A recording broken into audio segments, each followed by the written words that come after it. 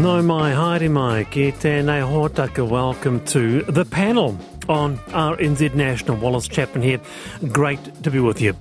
People are doing what they can to help others in extraordinary times. We talked to a dairy owner in Tairāwhiti, no FPOS, allowing the locals to put items on credit. Also today, in other news, the government has confirmed it will establish 82 new attendance officer roles, plus additional further investment, $74 million, clamping down on truancy today. We lag in the OECD on truancy. Is that money enough? Also, National MP Maureen Pugh says she's yet to see the evidence that humans have contributed to climate change, saying a lot of the damage, especially in Auckland, was because people weren't allowed to prune the trees and manage them. She's since regretted the comment, but we put them to one of the organisers of the climate strike next Friday, 3rd of March. You can text me.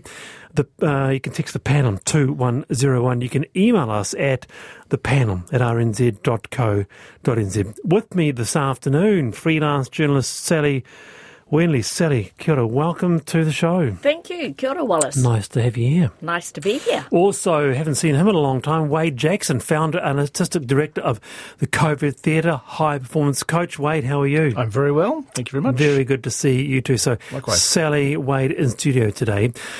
Well, getting the word out, getting reliable information to those that need it who may have no connectivity. It's been a major issue with Cyclone Gabrielle, hasn't it? And whilst the big broadcasters, the likes of RNZ, they played a big role, it can often be those local radio stations on the ground that know the area intimately the people turn to. Radio Ngati Porou, based in Ruatoria, switched to a 24-hour broadcasting in Cyclone Gabrielle. With us is Radio Ngati Porou station manager, Erana Reedy. Erana, kia ora, good to have you here. Kia ora, Wallace, tēnā koutou katoa. Yeah, it would be hard to imagine a more difficult and challenging event that you reported locally on, I can imagine, Erana. Yeah, well, we started our broadcast, 24-hour broadcast, 4 o'clock on Sunday evening, and that was following a local civil defence meeting. And essentially, I honestly didn't realise how many people would be tuned into that broadcast. And when I think about, one, we lost power, we lost a whole lot of things, and people are sitting in the dark in their homes, wondering what the hell's going on, and then the radio station comes through loud and clear. It's certainly been a major role in terms of keeping everyone connected and informed about what was coming. We kind of we've had a practice run at this, Wallace. We've done just about every cyclone and storm over the last 5 years. Yeah. We have the network of local civil defence coordinators. We know them all intimately, know their families, so it's easy to call them and say, well, Joe Borkham, how are things up there in Hicks Bay? And we know the problem areas in each township, so we can align our question lines around that and how the families are evacuating out of Mangatuna. So, yeah, we're kind of primed for this. We've had a practice run, and it's a crucial lifeline for those. We've had feedback from people who were saying we were sitting in the dark but listened to the radio station, and it kept us connected and felt loved and entertained. So, good balance between light stuff and then the serious stuff and what was happening around us. Absolutely, yeah. Erana, we've got a panel with us. Sally. Erana, what a wonderful thing to do, and unfortunately you have obviously done it many times before. I'm interested to know, when you said entertainment, what sort of entertainment did you provide? Well, I've got a couple of sort of announcers who are just naturally funny, and it was more around keeping our voice breaks upbeat and positive, and ensuring everything wasn't doom and gloom, because I'm the factual reporter, the doom and gloom, this is what's happening to us, this is how fast it's approaching, here's the weather and climatologist to talk us through what's happening. So we actually had a good balance of hosts that could provide light and shade to the broadcast as well, and then you just line up the songs that are relevant to whatever they're talking about, and it becomes a really good listen. And our people are used to receiving that sort of content the way we put it out. And so we were lucky because we lost connectivity here. We still broadcasted local, and our local civil defence base in Ruatoria had a Starlink that had come that day on the Sunday. So we had connectivity. So I was driving down to the civil defence base, gathering all the intelligence, the posts we were getting from Tairāwhiti Civil Defence, because at one stage even the civil defence comms weren't working that well. Yeah.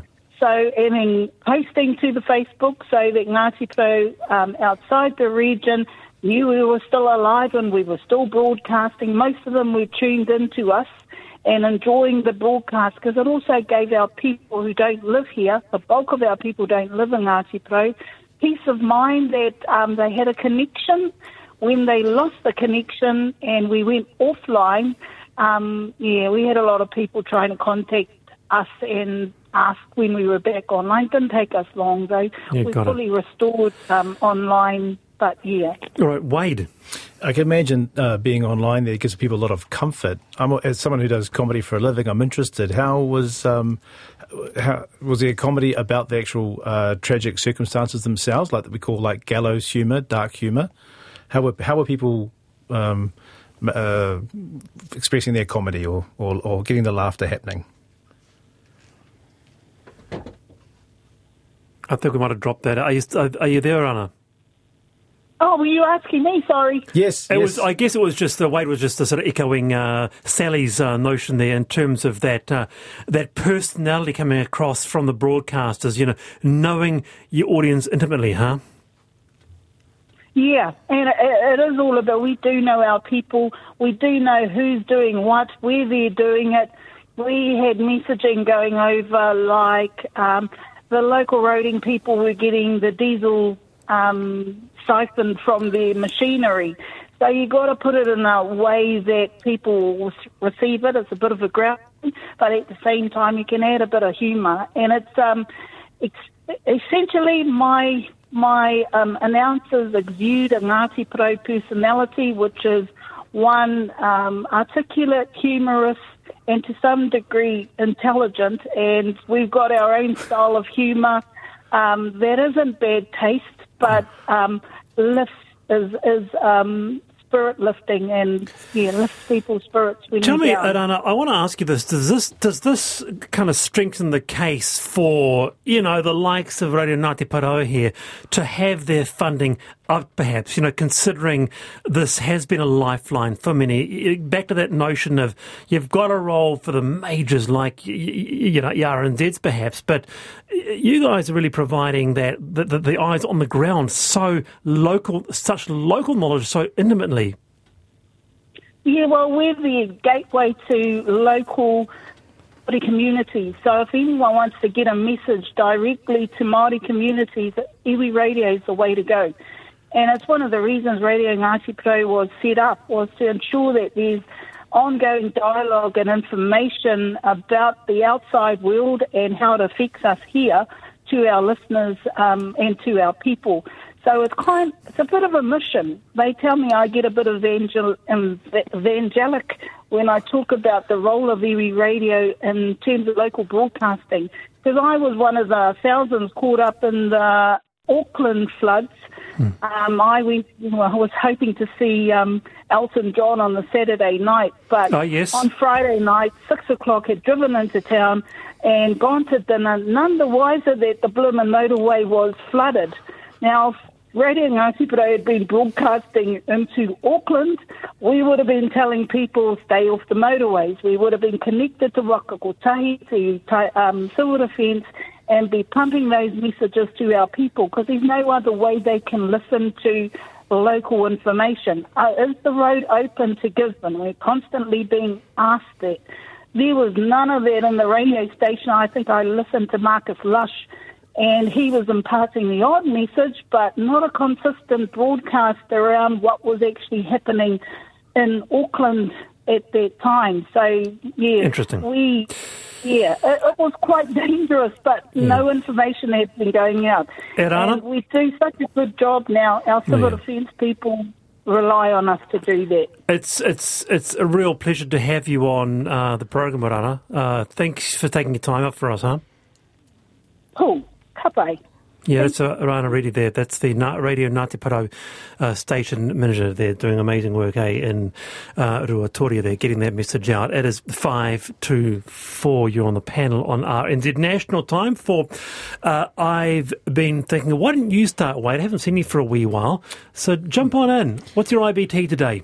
I've been thinking about just anxiety, actually, the level of anxiety that exists amongst people, what causes it, what stimulates it, what keeps it going, and then strategies to manage that. We're having a conversation with some people at the theatre, and someone talking about being very, very anxious, and that's kind of almost like their new normal, and just like that's not a healthy way to be. So we're talking about strategies around gratitude, strategies around just in improv. We talk about act the scene that you're in, not the scene you want to be in. So you have to these are the given circumstances, so you have to, what can you control around here, and then what do you have to let go of? There's a lot of letting go in that process. So I think it comes back to that old adage of around. I think let's make it concrete here. Here's an example. A lot of homes got flooded or nearly flooded, and rains will be coming in, we know that. Is an example of anxiety going, what next? Yeah, it was like my lounge got flooded, and I experienced that feeling of powerlessness, of just watching the water coming in, going, apart from getting everything off the ground, there is nothing I can do. And a part of me did not enjoy that, but then a part of me afterwards, I have to accept that if it happens again, there is nothing you can really do. Once you've done everything you can, it is about just having to let that go. Very good, Wade. The more you think about it, the more nice it to have you going. here. Sally Wenley, I've been thinking we need to slash the slash. Now, slash is what you'd call a byproduct from these pine trees. It is when they get the machines in there to harvest them, and it is all the branches and debris and the trees that aren't quite up to scratch to be made into timber.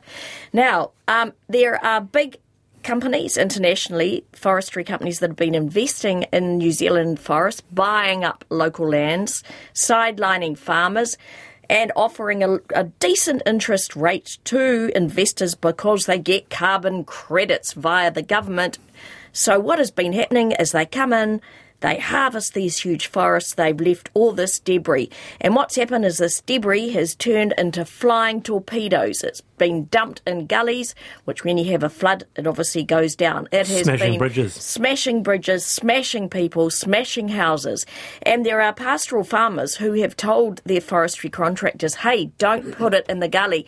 We need it left here so we can dry it and burn it. So these big international forest companies need to stop, change their practices, charge less interest to their investors to do ethical, moral and sensible harvesting. It needs to stop. It needs to change. It's killing environments. It's killing people. And it's left a plethora of disgusting, hundreds and hundreds of kilometres of driftwood. And underneath it, I hate to think what is left sitting there. So I think the government needs to go, whoa, and there needs to be an investigation, but before this has been a long time just coming. Stop it. And there are many floods before. Yes. There'll be people nodding their heads, like Gisborne up north, where they've had this so many times, and they've been banging their heads against brick walls. Is this a classic example of what we say polluter pays? What do you mean? Well, the polluter pays, the person, the organisation who this issue belongs to, they stump up the cost. Polluter pays. Oh, yes, Do you know what I mean? Yes, they would get less income from their investment, but it would be better for the whole country to get rid of it. Who pays? The companies that own it, or the farmer that grows it, or the investors that invest in the company that plants it or buys the land to make it possible. Sally Wenley with us this afternoon, and Wade Jackson, you're on the panel on RNZ National.